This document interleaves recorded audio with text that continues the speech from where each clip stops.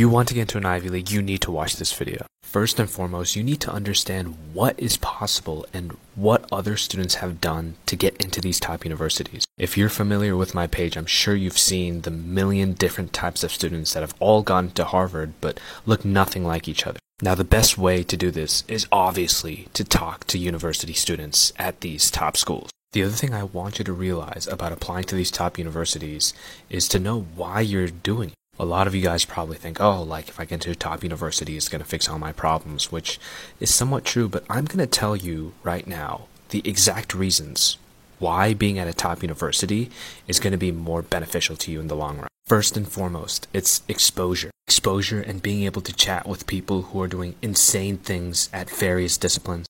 Exposure to way more resources than your average university. And mainly, connection to industry. I was talking to a very, very successful edtech venture capitalist the other day.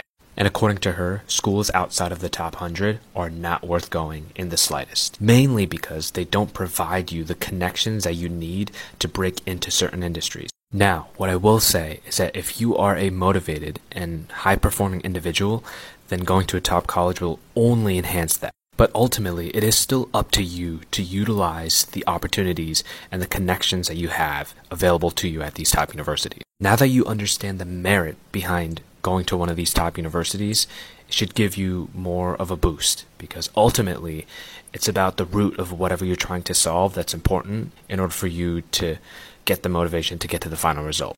Now, this isn't to say that you can't be successful by not going to a top university.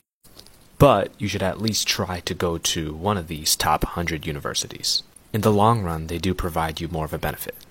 But like I mentioned, going to a school outside of the top 100 is probably not in your best interest. Hope that helps. Shortcast Club